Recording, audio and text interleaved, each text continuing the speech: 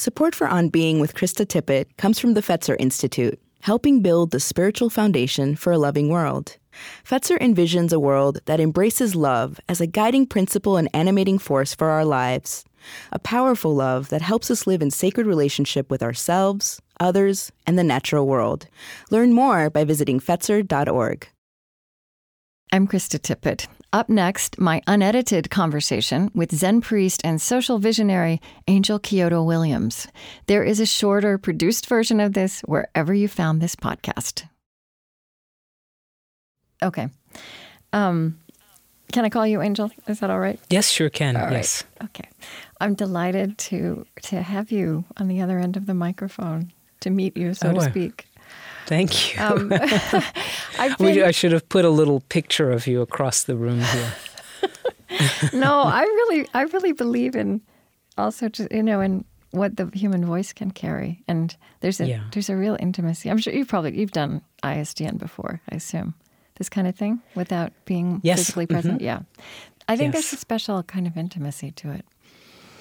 Yeah, you have to listen. Yeah, you have to listen. So, Chris, what I am still hearing, you're hearing it too.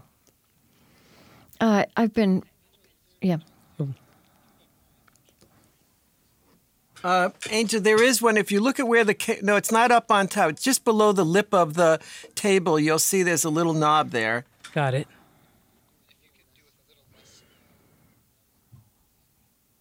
Less. No, so turn down the volume. I'll translate into. Yeah, I got that. I was just making sure my hands were translating that. Yeah, he's usually sensitive to non-technical people, but. Mm-hmm. I'm pretty technical. How's that? Okay. So, what I was going to say is that I've been following you and reading you for years, and I'm just so glad that we're finally doing this. So, thank you. My volume is fine. Likewise. Following and listening to you for years, I feel like it's like a very familiar voice in my head. Yeah. Okay, I think we're ready now. Good. So let's just plunge in. Is there anything you want to ask me before we start? Where are you located? Minnesota. Oh, you're in Minnesota. Minneapolis. Okay. Yeah. Cold. It's cold. It's not colder than Brooklyn, though. I mean, I know you're not in Brooklyn anymore. It's true but at times. I was in the city just a week and a half ago, 2 weeks, where it was below. Yeah, it was quite cold in the bomb cyclone or whatever they call that. Oh yeah. So it just helps to have a sense of place. Thank you. Oh okay. Yes, it's funny because that's not funny, but it's interesting because I know what I want to talk to you about also is kind of this moment we inhabit. And across the years, I've thought a lot about, how the show would have been different or how we might have launched it differently if we were on either coast. And since kind of 2016, I'm really grateful to be in the middle of the country. It feels like the right place to be for this, in this moment we inhabit. But I do like to get to both coasts often. And you're in San Francisco now, right? I am. I'm in San Francisco now. I live both in the East Bay and now also straddle New York and Brooklyn again. Oh, all right. So I'd like to start by asking, this question I always ask in some form about the religious or spiritual background of someone's childhood. What I think is interesting about it is that on any given day in our lives, I think we might tell that story differently. And also what I was thinking about as I was preparing to speak with you is that the spiritual background of your childhood and the religious background of your childhood can be two completely distinct things. So really I'm very open to wherever you would feel like starting to reflect on that today. Great. I would say that I had no religious life as a child, except the life which I would call my spiritual life was a relationship particularly with Jesus Christ through a huge King James version of the Bible, a white one with gold edges on the paper and was debossed with gold. And I had a very distinct relationship with Jesus and a kind of affinity for, I guess, what I would now say is his suffering. But no belief. I just was not a child of belief and a sense of trying to believe in anything that I couldn't connect with and touch. And, there were things like the stars that I, had the sense were out there and I could see them. But I was not a child of belief. And so my spiritual life has always revolved around a sense of relationship to others, relationship to a felt sense of who we are in relationship to each other. And I'm sure that had a lot to do with my own sensitivity and acute sensitivity to my pain as a child. Yeah. But religion was something that for me I was either inserted into it or it was trying to be imposed upon me. It just seemed like a thing that people functioned inside of for this very limited period of time. And they seemed very concerned with how they appeared inside of those religious contexts.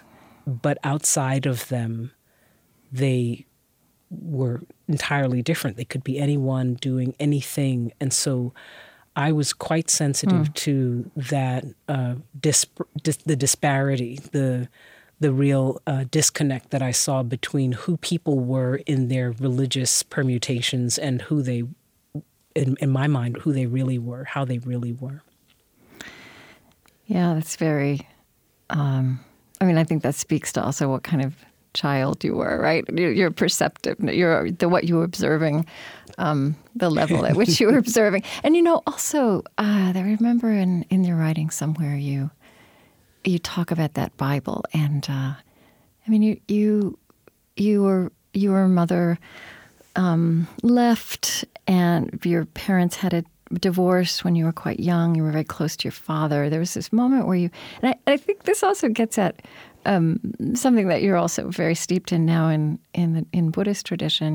The truth that is told in these teachings and texts that may not be the most obvious thing or the most literal thing. I remember you talking about reading that story of Jesus and feeling forsaken by God, his Father, and identifying with that dynamic. It's very striking. Yeah, it really struck me, and it. I think it said about this antagonistic relationship with whoever his father was. Yeah. I just thought, if whoever that is, I don't care how other people are relating to him, to that. That there was the allowance of his child to suffer in this way, which of course resonated with where I was as a child and what I understood about my own life and hadn't yet been able to articulate, the sense of betrayal of having adults and the people that are supposed to take care of you forsake you. Yeah.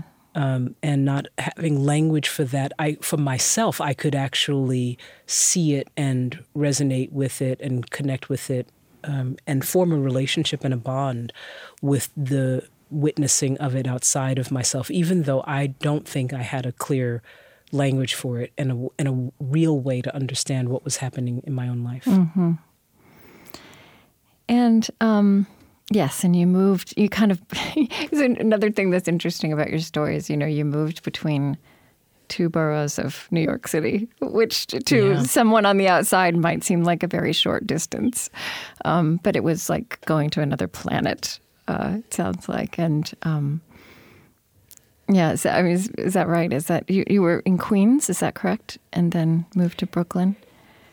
Yeah, I moved from Queens, and for people that are familiar with New York, they would know that, Queens is quite, even to this day, there's the sense of like ethnic difference is very palpable, and that there are entire different many countries from neighborhood to neighborhood. And I had the great fortune of growing up in an enclave in a, complex in a development that mashed a lot of those people up together. And so I was exposed quite early to difference, and difference was given to me, and I understood people as being different. So when I moved to Brooklyn, as I have spoken about before, it was really a shock because there was much more of a sense of like, we're all this, and therefore we should be like this, and difference was frowned upon, or it was something to be engaged with from a perspective of threat rather than a perspective of curiosity. So that was very challenging for me. And then when I went to live in Manhattan, my schooling was in Chinatown, New York, and so I was really, truly in a different world in for great parts of my life. And then it seems that you were part of queer culture that was emergent. It seems to me that was just coming to have the nuance, really, that the word is holding fully now, kind of early on. And you've said that experience, as much as anything else, paved your way to the Dharma. Yes. Yeah. Say something about that. We were at the. So queer was still a bad word as I grew up, right? It was a word that was taunting. Yeah. It was right. meant to be demoralizing. It was on the order of faggot, dyke, bulldagger, all of those kinds of things. And so we were right at that moment in which we were choosing to reclaim our sense of identity, including the language that was meant to turn on us. Mm-hmm. And so Queer Nation was an organization or a kind of a movement, really, that was coming into being at the time. And it did more than just take the name and the word back. It brought people into an understanding of what we now say LGBTIQ, all of the things. Yeah. We began to see ourselves as actually coming into a unified relationship to our identity as people that were collectively queer, that were marginalized altogether, and that you were gay, meaning a man, or lesbian, meaning a woman, or any of these other things. In fact, even at the time, which I've often said, bisexual was not even, there wasn't a permissible identity inside of the cluster of being gay or lesbian. We had gay or lesbian, and then bisexual was very suspect. Yeah.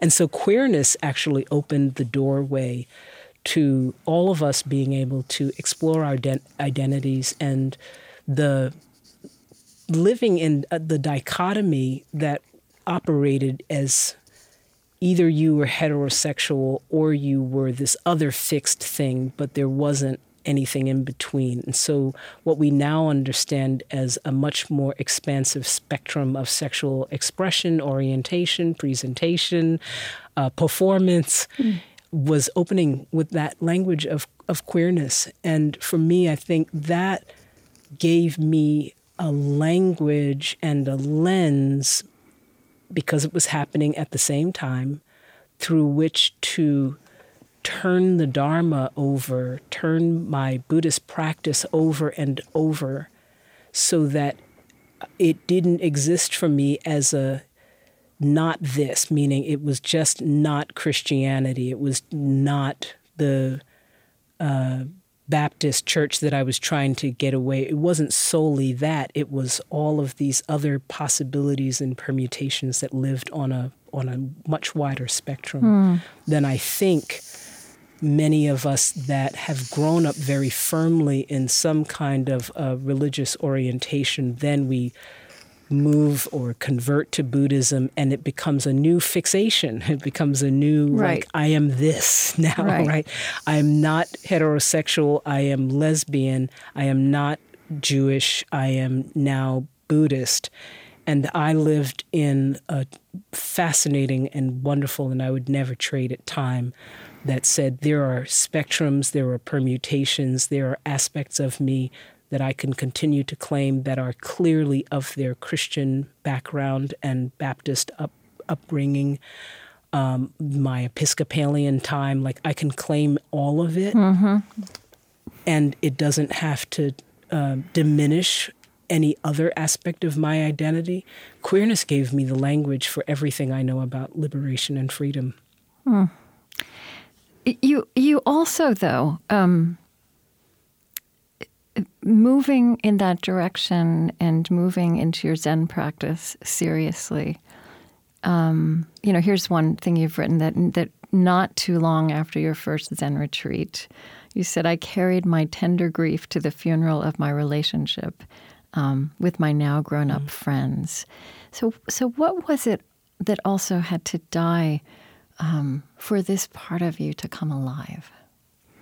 And maybe die is too strong a word. I don't know. Sorry. It did, yeah. It did have to die. Okay. And that is very much a part of, it sounds, mystical and mythic, and it's also just true that ways of understanding and attaching, to use a common term, to your identity have to give way to something new that emerges so that you can know the difference between what of your understanding of who you are, of your identity, of your orientation, of how you see the world was inherited, expected, foisted upon you, collected in the face of a sense of threat and need to belong. And so I needed, for some period of time in my life, to belong to this fantastic collection of queer Black women.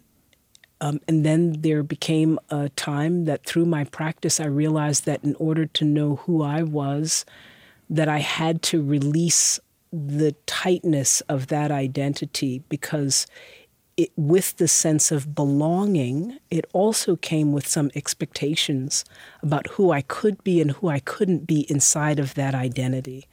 And so Zen and spiritual practice is ultimately, I think, very much around developing the courage and the heart and the compassion with oneself to be able to shed identities so that you can emerge into a more nuanced understanding of what is at the core of you regardless of these identities.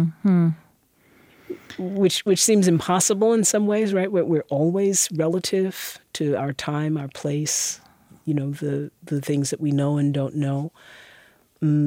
But I think the Zen practice really encouraged this sense of, and we have these koans. Yes. And one of the famous koans is, what was your face before your mother was born? And so this is an inquiry, right? And into what is the core of the you that goes beyond your identity as being queer, as being Black, as being a lesbian, as being of this particular era and time. And you have to let things go that you kept yourself safe with, kept your identity safe with. I had to let things go in order to come into more fuller understanding of who I was outside of those identities. And there's something in what you just described and the way you described it that points at how your voice in this moment we now inhabit culturally. I'm very taken with this book that you wrote, actually in 2016, Radical Dharma, which I think was a prescient book. It's very much about what we're living through, but you wrote it kind of in the middle of that election year, before that was all done. Looking at as you said then, I think there's a clarity about this now that there wasn't then, about this increasing collective anxiety about transitioning from the first Black U.S. president. So focusing on that human anxiety that was there and was going to be there whoever had won the election, you make this statement that I find so compelling and stark. And this, I just want to delve into this with you. You say we cannot have a healed society, we cannot have change, we cannot have justice if we do not reclaim and repair the human spirit. If we don't do inner work, as you say in another place, that has been underemphasized. That this is not, we have not trained ourselves to do the work that is upon us now. No, we haven't. And we haven't for, I want to say, in good reason from a particular perspective. To do our work, to come into the deep knowing of who we are is, that's the stuff that bringing down systems of oppression is made of. And so capitalism in its current form couldn't survive, patriarchy couldn't survive, white supremacy couldn't survive if enough of us set about the work of reclaiming the human spirit, which includes reclaiming the sense of humanity of the people that are the current vehicles for those very forms of oppression. Right. That's such a huge statement. It's hard. People always look at me in this slightly hopeful and furtive way. Right. So let's talk about that for an hour. And I mean, I want to, and also you have lived inside this dynamic. Obviously, you are also a product of this culture, and you speak very openly about having your angry activist phase, which is more than a phase. I mean, a very important formative part of your life, which is also a formative part of our cultural life, and of our cultural impulse to feel discomfort and leap to change, and kind of want to leap over that inner work, where anger and healing and these things actually reside. It's funny, I was just speaking about that to a friend as I was on the way to have this conversation, that there is this place of vulnerability from which truly transformative action must come from, is what I have discovered and kind of wrapped my whole language and view around, is that we can take action, and we can take very skillful action. Don't get me wrong in any way. There's an enormous amount of advocacy being done, very hard choices that people are making to put themselves on the front lines. But without this particular place and location of a willingness to be flexible, open, soft-bellied enough to be moved by the truth of the other in whatever given situation, then it is not transformative. It's change, maybe. It could be moved backwards again, as we can see, the stroke of a pen. But for us to transform as a society, we have to allow ourselves to be transformed as individuals. And for us to be transformed as individuals, we have to allow for the incompleteness of any of our truths, and a real forgiveness for the complexity of human beings and what we're trapped inside of, so that we're both able to respond to the oppression, the aggression that we're confronted with, but we're able to do that with a deep and abiding sense of, and there are people, human beings, that are at the other end of that baton, that stick, that policy, that are also trapped in something. They're also trapped in a suffering. And for sure, we can witness that there are ways in which their benefiting from it. But there's also ways, if one trusts the human heart, that they must be suffering. And holding that in at the core of any action, at the core of who you are when responding to things, I think is the only way we really have forward to not just replicate systems of oppression for the sake of our own cause. Yeah, which means that kind of discernment is also about knowing ourselves, uncomfortably knowing ourselves. Well, I think it's uncomfortably. It's actually uncomfortably unknowing ourselves. You know, it is this willingness to keep being willing to come undone, to do what we can to understand the world around us and how we operate and what is impacting who we are and how we are, and to allow that to keep coming undone. That's what I think is really the paradox in what is possible from a liberatory standpoint is to recognize we're not trying to become something. We're trying to unbecome. Right. We're trying to undo ourselves. And that is really what is most challenging for us, because we want to be known to ourselves. We want to be known to others. But the moment we try to do that, we're actually fixating in a way that traps us. So we feel both safe, but it's also confining. So one of the words you used when you were writing in 2016 about what this moment requires of us is that it calls for pause. And you come from a tradition, a spiritual tradition, which is which has sitting at its core, right? And so we sit and we feel. You're right. I want you to unfold that a little bit, because this thing we're talking about, it's so countercultural. It can so easily sound like this is about not being relevant and not attending to what is urgent. But sitting as you, and what happens in sitting and in pausing, is not about not acting. Right. It's a different move. So just take us inside that. Yeah, I love that. It's a different move. There is so much momentum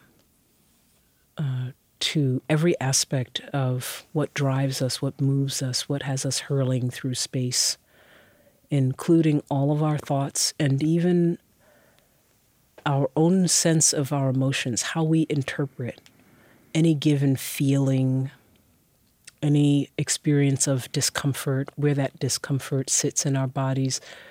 It's not just that we have a feeling of pain or awkwardness, it's that we then interpret that. And those interpretations, much to our chagrin, we come to understand through a process of observing them, are not clean or not free of all of the things that are impacting us outside. And so even our sense of what pains us and what makes us feel shame, feel guilt, feel awkwardness, feel put upon by people, feel disempowered, has to do with the external information and cues that we have received. Yeah. And they're moving at an incredible rate of speed. And for the most part, we almost never get the opportunity to observe them and sort through them, kind of like that drawer that collects everything in your house. I have a few of those. Where you say, oh, but wait a minute. Yeah. Someone lived in this house before me, in essence, and some of that stuff is not mine. Actually, this is not mine. That's my mom's. This is not mine. That's the inheritance of white supremacy, or that's the inheritance of generations of oppression and marginalization that subjects me to habitually feeling less than, even if the current situation, it has no intent to make me feel that way. In other words, I have a default, a tendency towards inhabiting this constant experience of questioning myself or feeling diminished by the circumstances that I'm in. And we have no real way of being able to discern what is mine, what is yours, what are we holding collectively, what have I inherited, what have I taken on as a measure of protection, of a way to cope at some point in my life or past lives that I no longer need. And sitting lets us begin to do that.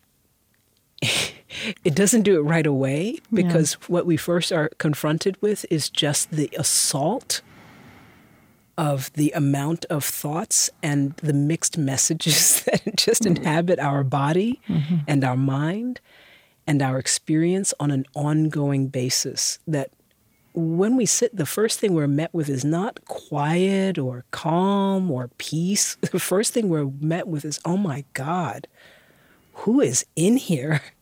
Right. And why won't they shut up? How do I get them to stop? And not only is something and someone and everyone speaking to me, it's mixed messages. Things don't agree with each other. I don't agree with my own truth. I'm having arguments in here that are not my arguments. They're someone else's arguments. They're my parents' arguments. Yeah. Sitting lets us just, first of all, recognize that we are this massive collection of thoughts and experiences and sensations that are moving at the speed of light, and that we never get a chance to just be still and pause and look at them just for what they are. And if we step back and we can see that that is true, it begins to make sense to us, the sense of confusion that I live with, the lack of clarity, the conflict that I inhabit going into any, particular situation. It totally makes sense because there's no clear voice in here that I can hear, that I can discern. And sitting, that pause, allows us to begin to, first of all, confront that we are not a single existence, that we are a multiplicity of existences all going on at once. And then slowly to sort out our own voice from the rest of the thoughts, emotions, interpretations, the habits, the momentums that are just trying to overwhelm us at any given moment. And when I say trying to overwhelm us, that's really a key thing to understand, because that means that there's an us, there's a core and deep and abiding us that is being overwhelmed by something that's actually not us. And it's about becoming present to that. Yeah. Yeah. And this amazing moment when you're like, I'm not that. I'm not that. I'm not that negativity. I'm not that constant sense of being small. I'm not that aggression. I'm not the behaviors that I committed in my past.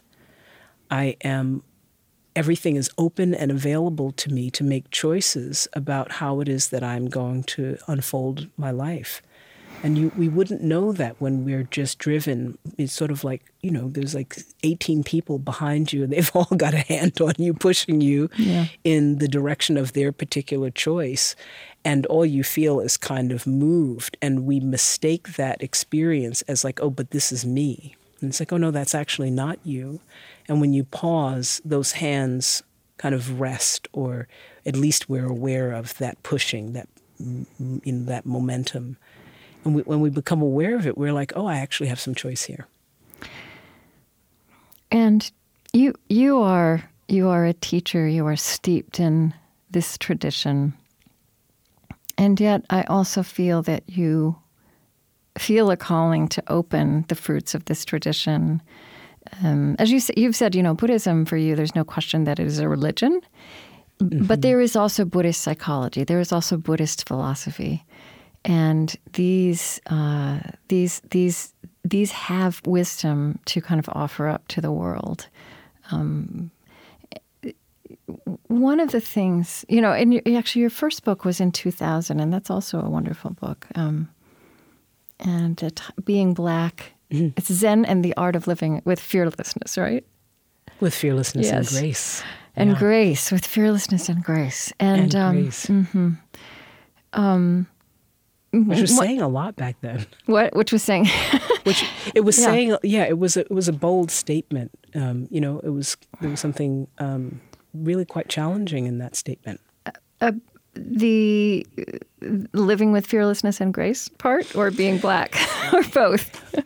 Both. Yeah. Right. That we could do that. That we could live in grace. I just want to say that I think Black America is not non-monolithic as it is, has persisted in an amazing grace throughout the history of this country that is phenomenal, that if any of us were willing to be just a little bit sane and look, we would recognize oh my goodness, how extraordinary that Black people in particular, Indigenous people as well, could live the lives of dignity that they have chosen for themselves in the face of the onslaught of what this country's history has been and continues to be, and continues to put upon them.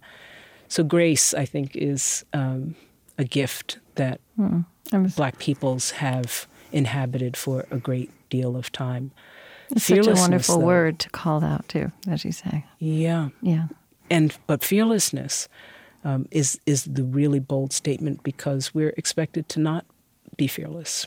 And in fact, our fearlessness is dangerous and threatening. And so having people of African descent, of people that identify as Black, to choose fearlessness is a very, very bold and statement of defiance. And I remember Buddhist teachers being tentatively, or sometimes not so tentatively, questioning about the idea that in the book I talk about warrior spirit. Yes. And I could see their discomfort with aligning Black people with the idea of warriorship.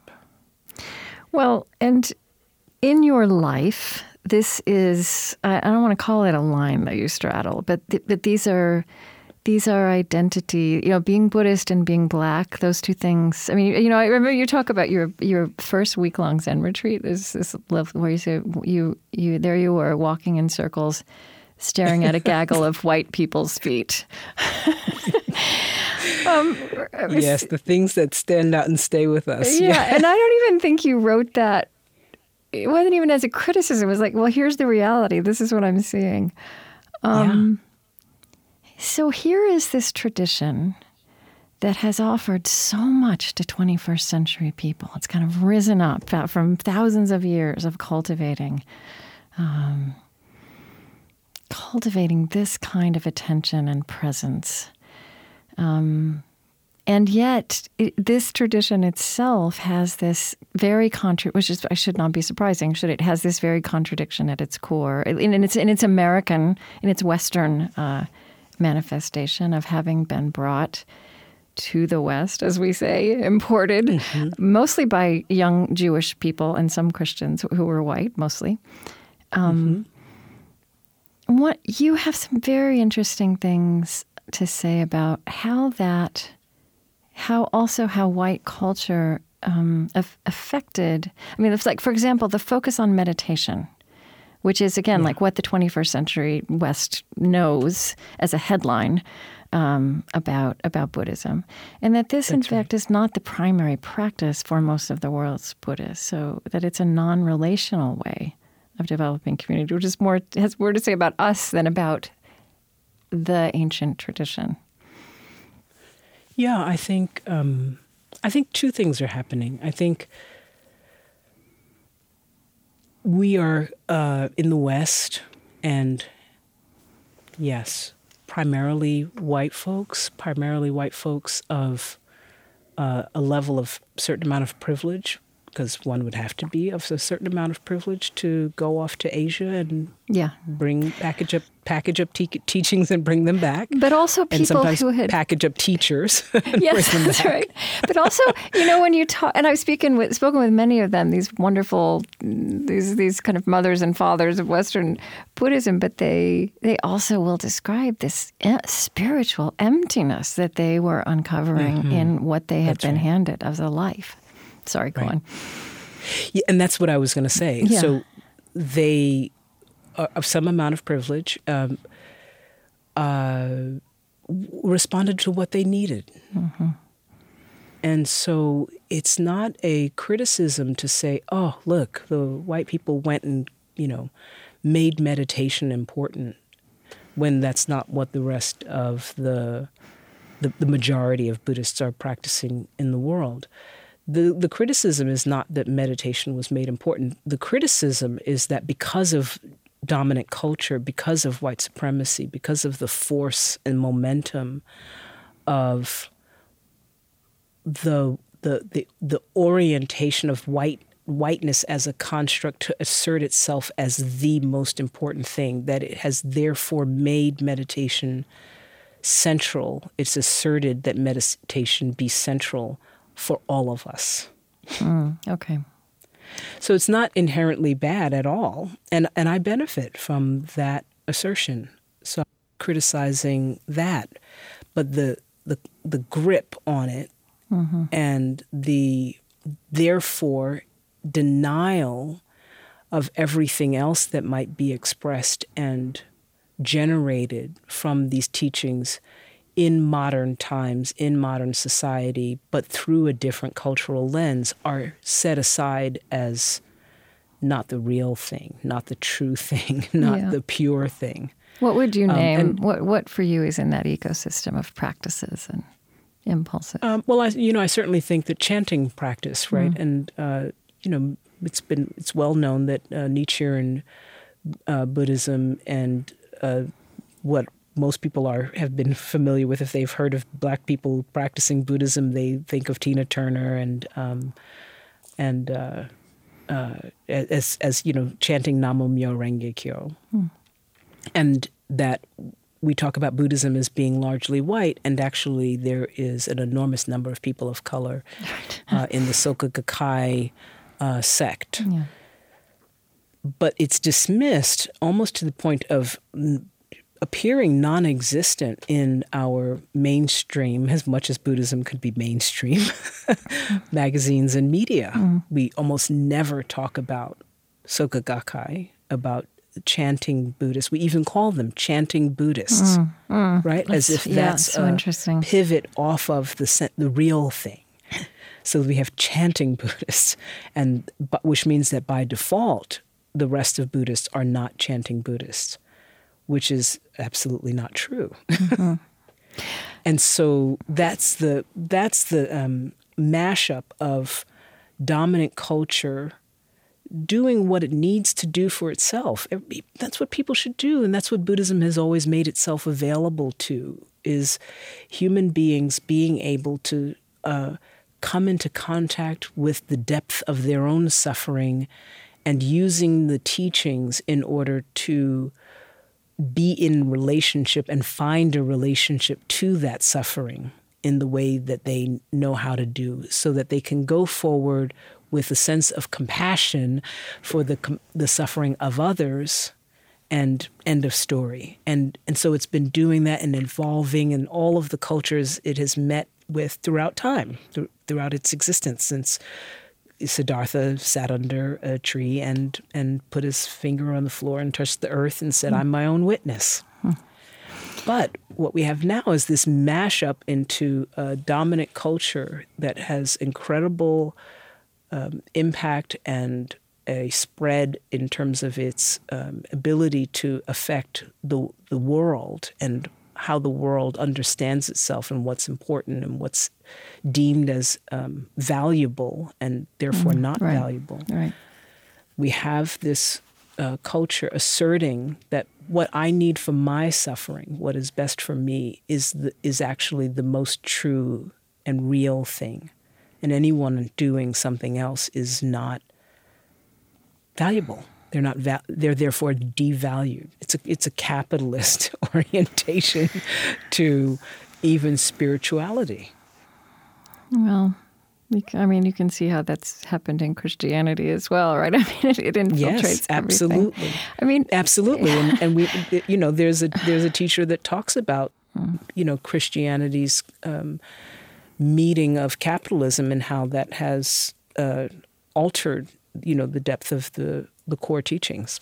I mean, one of the things that is so useful about this book that you wrote in 2000, Being Black, is actually something it contains a very, very accessible and kind of this kind of revelatory, rephrasing. I don't know, the way you can frame what it was that the Buddha started to articulate and see after that moment. And the first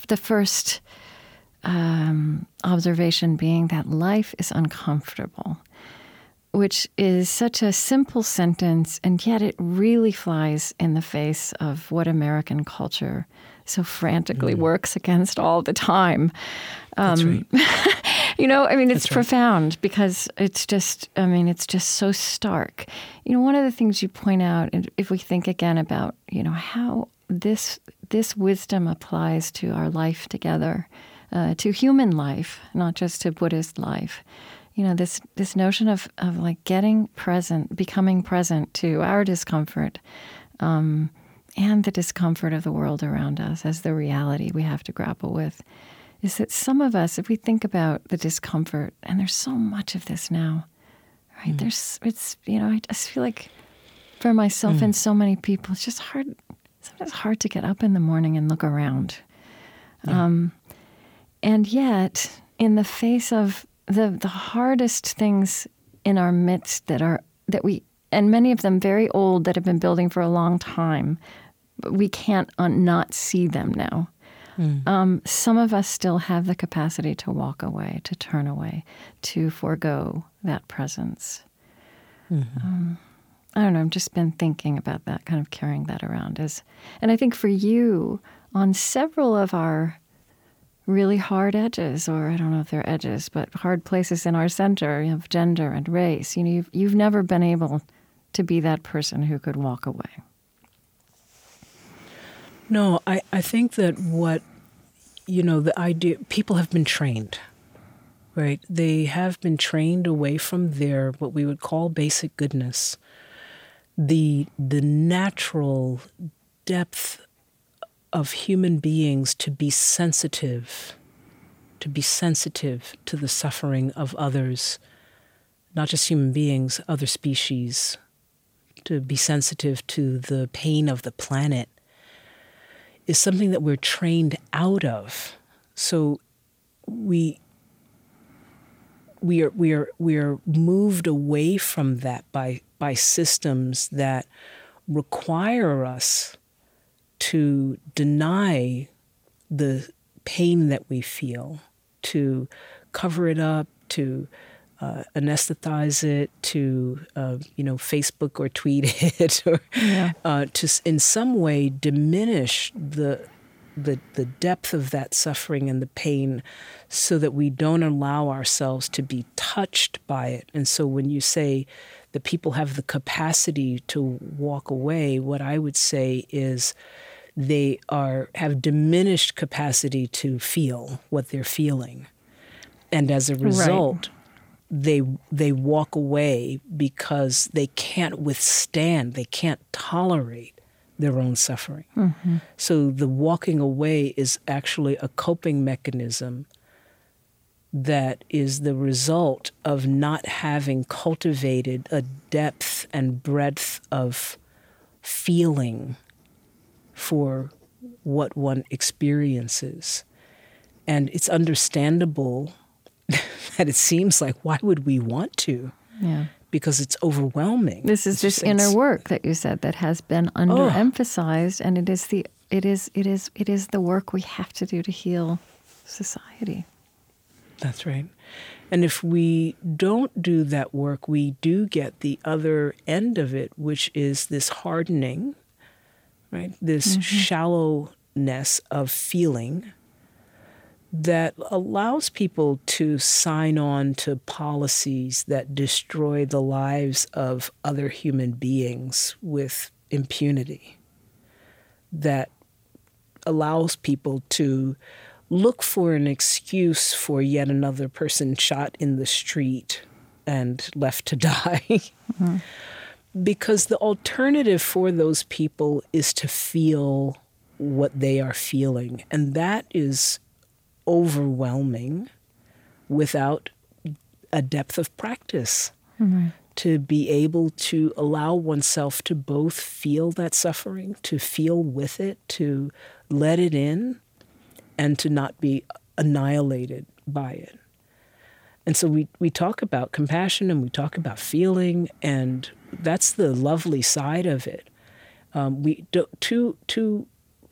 Less frequently we speak about the resistance to that, which is the fear that we will be annihilated, the fear that we will be consumed if we let ourselves know the truth of what it must have been like for our grandfathers, great-grandfathers, great-great-grandmothers to have to figure out how to live in the face of human beings being sold like cattle, right?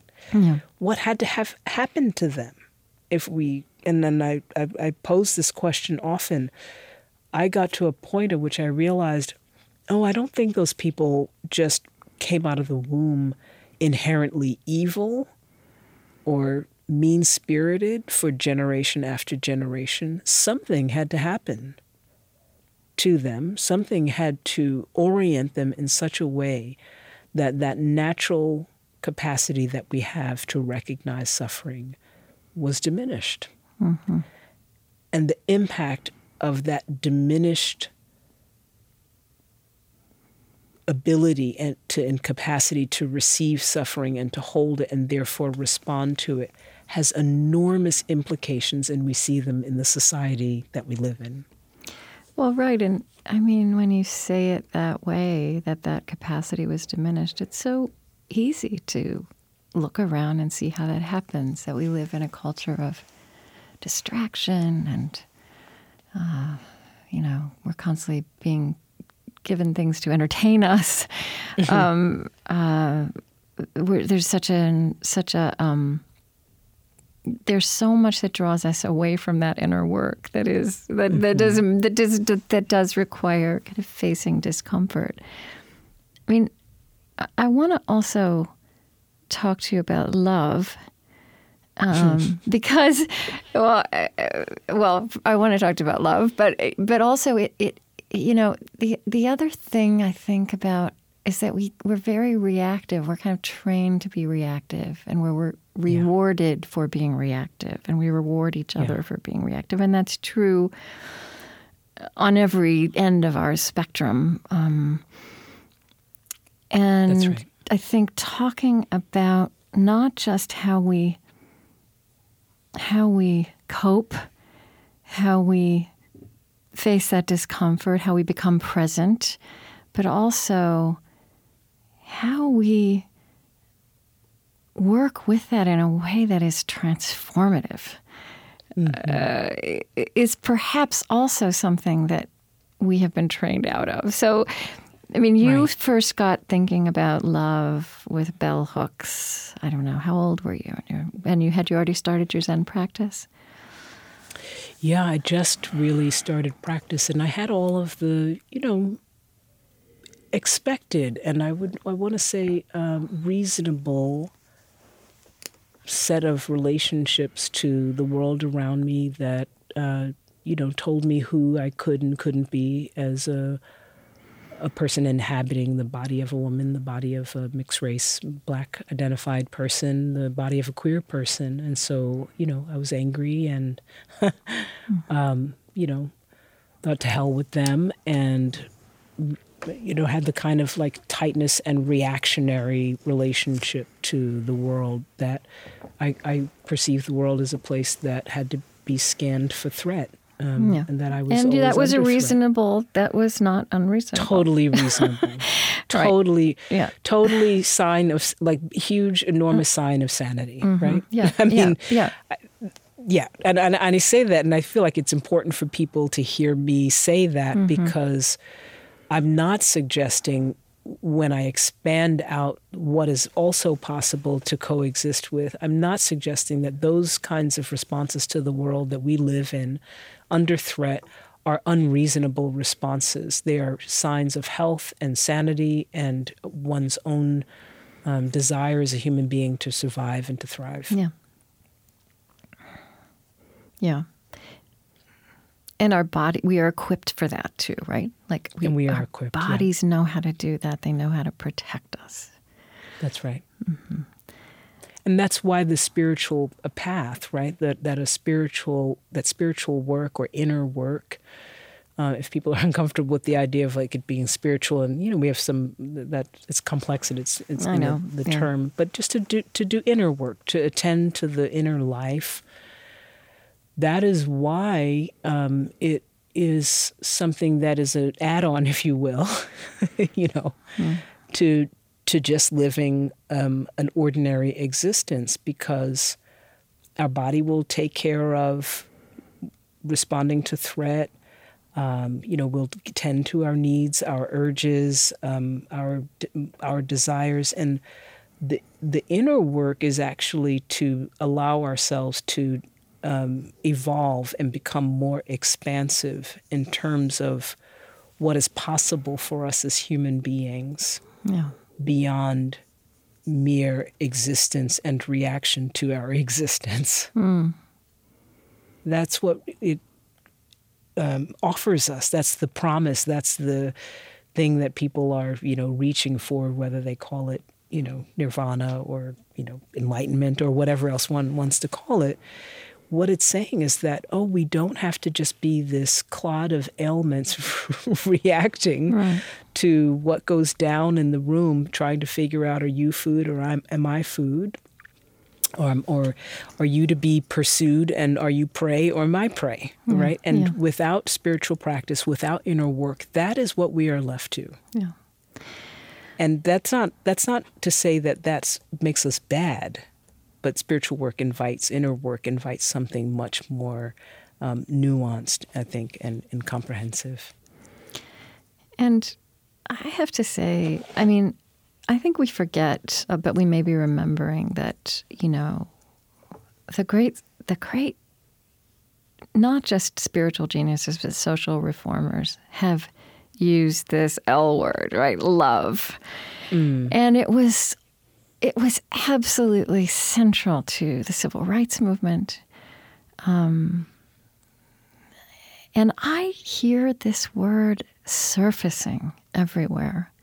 And also an attention to how we have to, and I think that's where you were, how we have to revive it, how we have to fill it with connotations that take in the complexity of us and the hardness of what's before us. You've been thinking about the role of love in movements, I think, for a couple of decades. And I wonder how your thought on that, also what you see in the world, is evolving right now. Yeah, I think you were pointing towards it. Bell, and reading Bell, and getting an opportunity to meet Bell also, gave me a lens into the possibility of love being something that I could, not only could, I want to say, that I had to bring into the language of my perception of the world. And that love was not to be limited to my bedroom or my family, right? Just people that I thought that I liked, that what I was doing in the past and what we often do and where our culture calls us to do is to use love to be a quantifier of do I have a preference for you? Right? Yeah, that's really well put. Do Yeah. am I aligned and in agreement and affinity? Are you reflecting back at me what I want to be reflected back at me? Right? And if you are, and if you're enhancing my idea of myself, then I love you. And Belle opened up the idea that was a very limited way of understanding, and she still does. That's a limited way of understanding love, that the way that I think of love most often these days is that love is space. And love Say is more about space. that. What do you mean? It is developing our own capacity for spaciousness within ourselves to allow others to be as they are. That is love. And that doesn't mean that we don't have hopes or wishes that things are changed or shifted, but that to come from a place of love is to be in acceptance of what is, even in the face of moving it towards something that is more whole, more just, more spacious for all of us. It's bigness, it's allowance, it's flexibility, it's saying the thing that we talked about earlier of like, oh, those police officers are trapped inside of a system as well. They are subject to an enormous amount of suffering as well. And does that mean that we ignore the significant burden and unequal burden that is put upon oppressed peoples? No. But it means that love calls us to include the humanity of everyone, right, that we find ourselves in conflict with.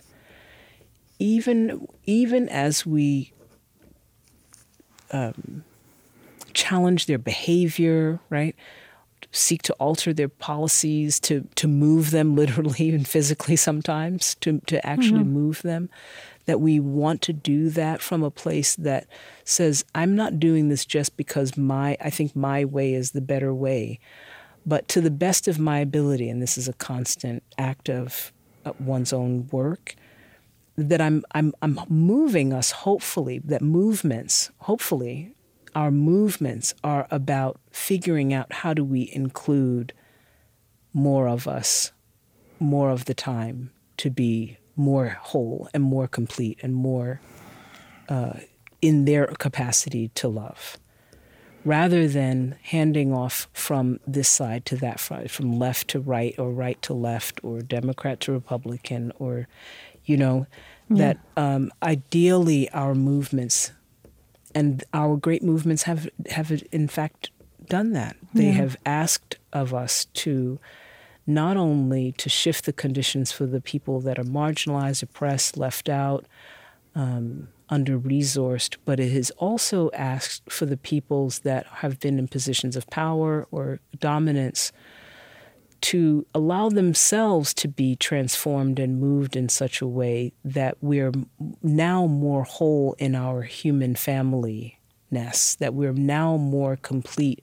in the way we understand and hold each other. So it's not just a demand that we are able to vote, but that you see the humanity in us, which thereby opens up your own humanity, which thereby gives you greater capacity to be whole in who you are. I think that those things are, missed when we sort of shortcut talking about King, or we shortcut talking about Gandhi, or we shortcut talking about, what Aung San Suu Kyi was doing at some point. We leave out the aspects of their underlying motivation for moving things. And we make it about policies and advocacy when really it is about expanding our capacity for love as a species. Yeah, that's so interesting to just focus on that word movement, because again, if we just take a reality base, you don't move people by hating them or criticizing them. And you don't always move people by loving them, but you don't have a chance of doing it with the other tools. But I'm also thinking so hard at the moment. You're right. Like we haven't even seen this aspect of that history, even the history that's not so long ago. I think about, a conversation I had with Vincent Harding, who was one of the great, well, in my time, one of the great civil rights elders before he died, and him saying, when it comes to being a multiracial, multi-ethnic, multi-religious democracy, we are a developing nation. We've only been at this 50 years. I sometimes have this feeling that we are only now growing into, with for many reasons, the aspect of consciousness here, what you're talking about, the real human work, without which those political changes are fragile. Yes. And I think, and I'm talking to you, and I think there are many kind of movements, many of them kind of below the radar of what is making the news. But Buddhism is, and what Buddhism has offered up to the 21st century is part of this awakening of consciousness, which we have to keep. Anyway, yeah.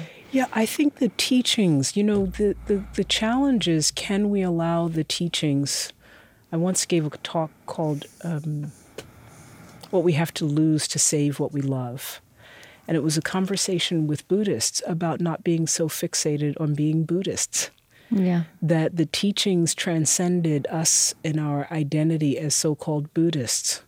And that if we really wanted, and if we really want these teachings that are fundamentally teachings of what it means to observe being human, and then to respond to that. I think that's what the Buddha did in terms of codifying a set of teachings. He said, this is what it means to be human, that I have to be in relationship with the truth of suffering being part and parcel of what it means to be a human being. And that when I observe that and I accept that truth, when I allow that truth to be real and realized within me, that I suffer less, paradoxically. Right. And then I'm compelled out of that to know in my core, in my gut, out of my bones, that I don't want anyone else to suffer. And that is what we're calling Buddhism. And if we want Buddhist teachings, if we want what those teachings have to offer to do the most work, the broadest amount of work, the most depthful amount of work that they can do in terms of impacting our society, I think that we're going to have to let go of being fixated on calling them Buddhist. I think we have to let go of the idea that people need to be Buddhist, or that we need to, peddle Buddhism, or any of these things. If we want them to return to their rightful place as the teachings of what it means to allow ourselves to be fully human. It's interesting you use the phrase, I'm thinking a lot these days about, because I try to take a long view of time, which I actually think is a real view of time. Mm-hmm. But it's not a news, it's not the way we work with time right now.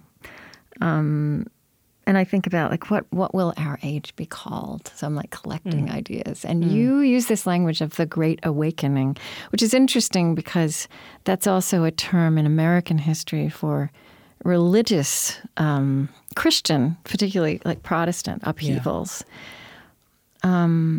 There's a place in, and I feel like when you're this phrase radical dharma, radical meaning, again, we kind of have an imagination about that word meaning extreme, but in fact it's driving to the core. And you write about Dharma, one which is it seems to me impossible to define, but universal. What do you say? Right. What do you say? Universal. Universal truth. Yeah. And that's why I leave it as a loan word. We have borrow words when we don't have language that's complex enough to make a simple translation. Yeah. And so, one place, Dharma is much more complex than merely truth. Right. But that idea of something that is something embedded at the core, some wisdom, some piece of truth. There's a place where you talk about how this way you are living, this tradition in this century is very much embracing of other kinds of ancient teachings. There's a place where you say, like the Dharmic religions, time is held as fundamentally cyclical, but like the Abrahamic religions, also attends to the linear.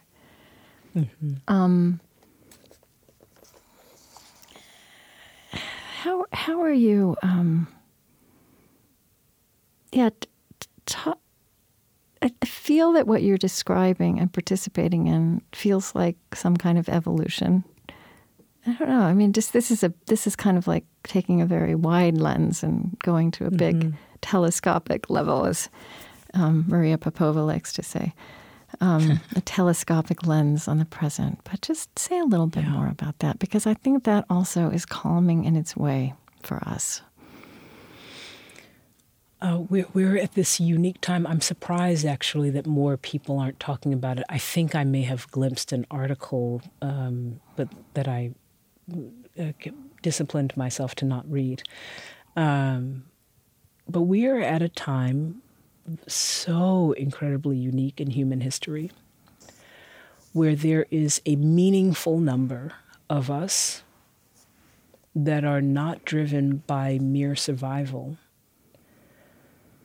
And we are not defined by the work that we do or the place from which we come. We are able to be transient. We can move around places. We can create meaning out of things and ways of being and work that we choose to do. And we can recreate it over and over again. We're not defined by where we are or what we do. We can make meaning out of it, but we're not defined by it in a way that former cultures and societies that were limited in transportation and had a necessity to be able to put food on the table, and so we farmed. And so, we did a whole bunch of things that were about fundamental necessities. You just inherited identities from all kinds of identities from that's exactly right, which is part of our great conflict in this country right now, right? We are running into people, the conflict between people that inhabit an inherited identity with the place that they are, coal mining country, right? And the work that they do as a result of the place that they are, up against people that have values and ways of perceiving the world that have shifted because they're not identified by their place and the work that they do in the same way that location and a fixed place is tells you who you are and how you be in the world. And that conflict and the values that come from those two disparate locations is the conflict that we're up against right now. We in this country in particular, but also in other places all over, in the world. It's global. We are in this amazing moment of evolving, where the values of some of us are evolving at rates that are faster than can be taken in and integrated for peoples that are oriented by place, right? And also who are and the work that they've inherited as a result of where they are. Who are in survival mode. And who are in survival mode as a result of that. And so our values and what's acceptable to us enough of us is shifting at a pace that is just outside of some of our ability to even take in. Mm-hmm. And the problem is that, I mean, that's always been true, but the problem is now we have a meaningful number, a substantive number of people that have those rapidly evolving values in confrontation with people that are understandably still working with the location survival-based orientation. This means a lot of things for us. This means that in terms of values, we can be more spacious, right? There are many of us that can afford, literally, to be okay with people that are really, really different. In fact, we can be curious about it because our sense of threat is diminished, because our identity is not prescribed by sameness and being afforded belonging because of sameness. Yeah. Does that make sense? It does. I know you observe this as I do, that many of those same people who have much in common with you and me, I mean, some of the same opportunities, also feel very threatened in this moment. So it's hard to rise to that calling. Well, what we feel threatened by is the pace of our own internal evolution being thwarted, because when you're on that journey of like, why should I be worried about whether like Chicanos are in this country? Why should I be concerned about borders? Why should, right? Like we feel with that, the sense of a belonging to something greater that allows us to make room for a great deal of difference, and we require it now because it tells us who we are, right? We are actually evolving into difference and the acceptance of more different, new. That's actually part of how we identify, and we feel it as a limitation and as a threat, therefore, to have these limitations set on us where we're told, like, this is what dress you can wear, right? This is what bathroom you can go in. This is what border you can and cannot cross. Yeah. Our own identities have evolved in such a way that because we're not merely trying to survive, I'm not saying we're not trying to pay our rent and everything, but because we're not identified with merely trying to survive, our sense of survival, our sense of thriving is embedded in a sense of movement and spaciousness and increasing allowance for more and more difference that is in direct conflict with people that are in a space-time continuum that is still place-based, survival-based, get food on the table-based. If I don't cut off the top of this mountain, where will I go? If those people are not beneath me, how will I know my own value, et cetera, et cetera? You sometimes do an exercise. We did this in your TEDx talk where you have, you've got a room full of people and you have them stand up, and it's about placing your, a hand on the side of someone's shoulder and creating pressure, and I think feeling embodied, but also feeling the space around you and feeling the other people around. I'm kind of longing, and we don't have time to do that, but I'm kind of longing for it to end with you just offering some ways for people to begin. There's this wonderful notion that runs all the way through your recent writing that, the world, you said, for people who are not monastics, the world is our field of practice. So this inner journey is always intimately connected with the practice, which is all around us. That's right. Yeah. Our teachers, as much as we love our embodied teachers that come in flesh and bone and sit on cushions, are really the people, the situations that we confront moment to moment, day to day, month to month, year to year. that incite a sense of discomfort, dis-ease, awkwardness in us. And rather than seeing those moments as threats to who we are, if we could reorient, if we could center in our relationship to ourselves as evolving, fluid, ever-expansive creatures whose role is to be in observation of what is that? What has that inspired? What has that called forth in me, that discomfort that is speaking to something that feels solid and fixed and is now challenged in its location?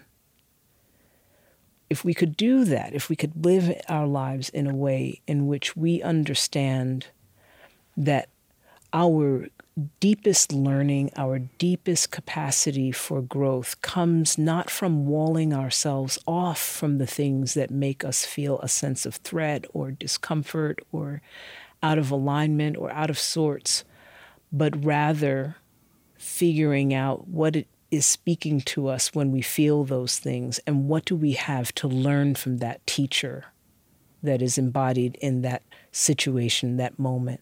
What is it that we have to learn, and where is it that can we expand and grow to include that perspective, that understanding, that awareness? Not so that we become something different than who we are, but that we're evolving into a greater and greater sense of what it means to be fully human, to be radically, completely in the truth of the human experience and all of its complexities. I think that if we can move our work, whatever work we're up to, whatever kind of desire that we have for our own development in life, to be willing to face discomfort and receive it as opportunity for growth and expansion and a commentary about what is now more available to us rather than what it is that is limiting us and taking something away from us. That we will, in no time at all, we will be a society that enhances the lives of all our species. We will be in a society that thrives and knows that the planet must thrive with us. We'll be in a society that knows that no one that is suffering serves the greater community, and that no one that is suffering is not an indicator of the ways in which the society itself is suffering. I like that faith of in no time at all. No time at all. I'm impressed with that. In no time at all. You mean that? I really do. I think we have, we are evolving at such a place, it's at such a pace.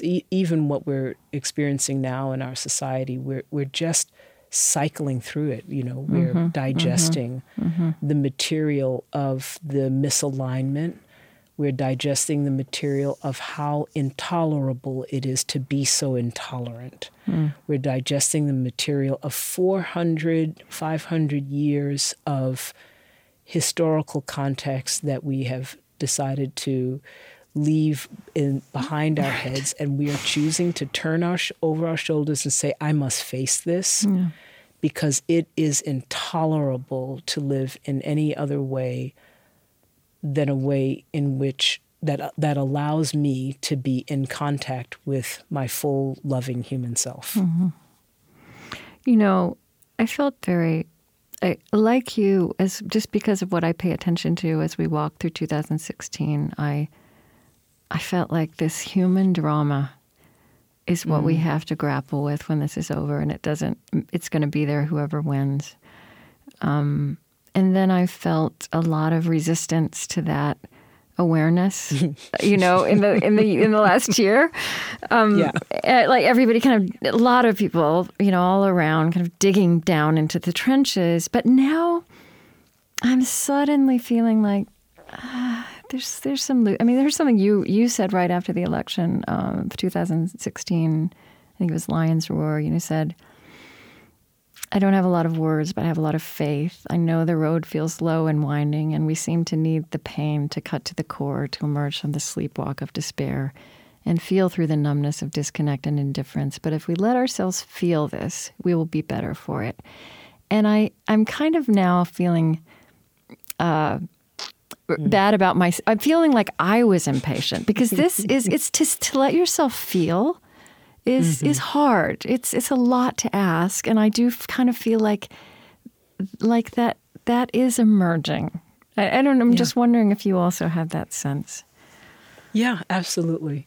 And it's part of it, right? It is part of it. It's part of it to go through the fits and, the denial. There's a death happening. Right? There is something dying in our society, in our culture, and there's something dying in us individually. And what is dying, I think, is the willingness to be in denial. And that is extraordinary. Mm-hmm. The willingness to be in denial is dying in a meaningful number of us at, the tipping point, right? It's like, it's always been happening. And when it happens in enough of us, in a short enough period of time at the same time, then you have a tipping point and the culture begins to shift. And so that there is enough of us that have gone through this pain and fits and, denial and thought like, oh, we can, change the election. Right. Or like that's all it's about. We can change this, or we can change that. We did that thing, and then we, thought we could just resist our way through it. And then the onslaught just, keeps coming. And then we thought like, oh, all of these bits of denial, right? Yeah. And then what I feel like people are at now is like, no, bring it on. I have to face it. Yeah. We have to face it. We have to face it. I also think what people know is that, short of nuclear war, we'll survive it. Yeah. Well, what a pleasure to speak with you. And this has been such a huge conversation. And I had so many other notes about things we could have talked about, but it's been amazing. So it's so great. Yeah, thank you. And I hope I'll meet you in person one day. Yes, I hope so too. Yeah. All right. Well, yeah. Again, thanks for making time for this. We'll let you know what's happening with it, when it's going to air and all that. Okay. Bye-bye. Okay. Yeah. Thank you so much. Bye-bye.